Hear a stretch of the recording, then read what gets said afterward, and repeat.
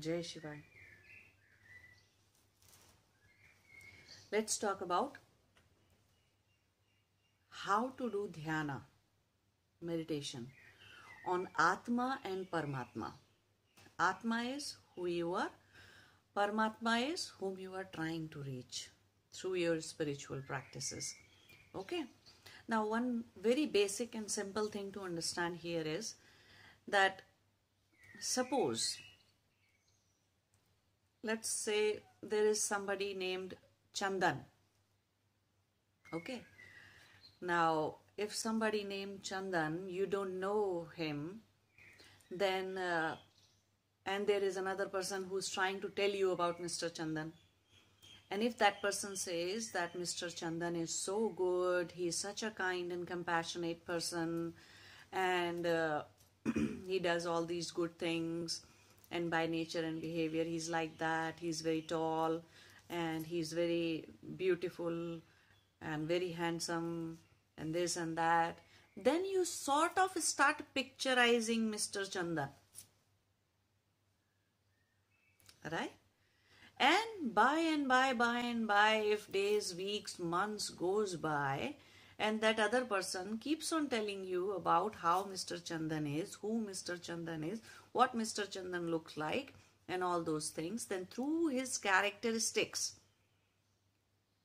you suddenly start connecting with Mr. Chandan.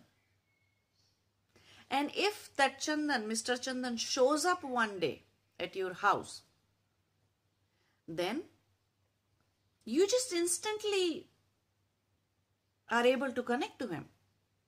It's as if you didn't meet him for the first time today. You know everything about him, most of the things about him. And while meeting him feels like you are meeting somebody whom you have known for since so long, right?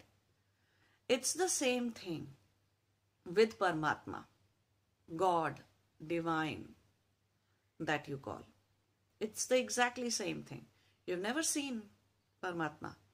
You never have fathomed there's no way to even imagine actually. The Nirakara means one which does not have shape or form. And Nirguna, the one that does not have directly any guna in it, any thing in it. So how to even fathom that? It's not possible. So then what is the way? Putting the dharana, one pointed focus on one or the other of his characteristics, Paramatma's characteristics. That is how you initially start with it, right? That is how a child connects to the mother. A really small baby, how does he connect to the mother? Through her mother's voice, through her mother's smell, through her mother's, as he grows up, then he starts understanding other different characteristics, that she loves me, or she takes care of me and all that. So this is how if a small child, which is not yet expressive, doesn't talk, and if he can connect to the mother, then exactly in the same way we can connect to Paramatma. So the Chintan means the introspection or putting the dharana on Paramatma's gunas, basic characteristics of Paramatma.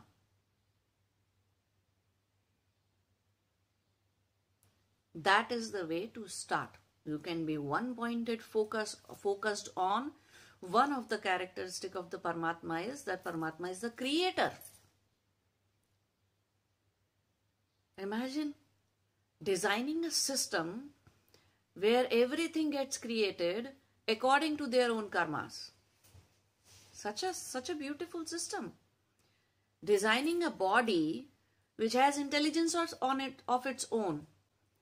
It's the same cell in you which becomes kidney, same cell which takes the role of your brain, same cells which divides and becomes your liver and your heart and your eyes and so on and on. Right?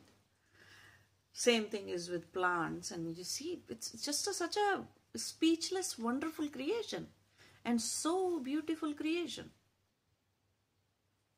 So you can connect to Paramatma through his characteristic of being a creator. Then see how everything is sustained.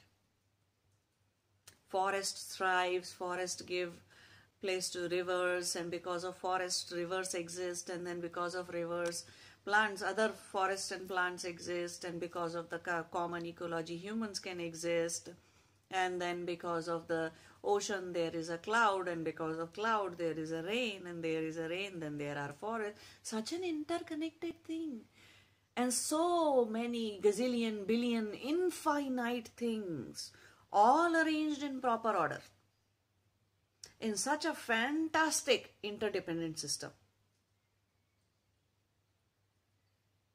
So see how everything is being sustained. And then see how everything is destroyed. So many civilizations got destroyed, right? So many places just went underwater and got destroyed.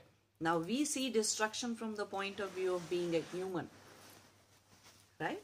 But if you kick and break the ant hill or a mole hill or some other creature's house, then it's a destruction for them. So many thousands of ants will be killed in a second's time if humans start walking all over the ants and places, right? There's destruction too. So just see destruction from the smallest level to the biggest level. From the microcosm to the macrocosm. See everything. See the creation from micro to macro. See the sustenance from micro to macro. See the destruction from micro to macro. Now these are easily understood characteristics of Paramatma, and you can do dharana or dhyana on these things. Okay?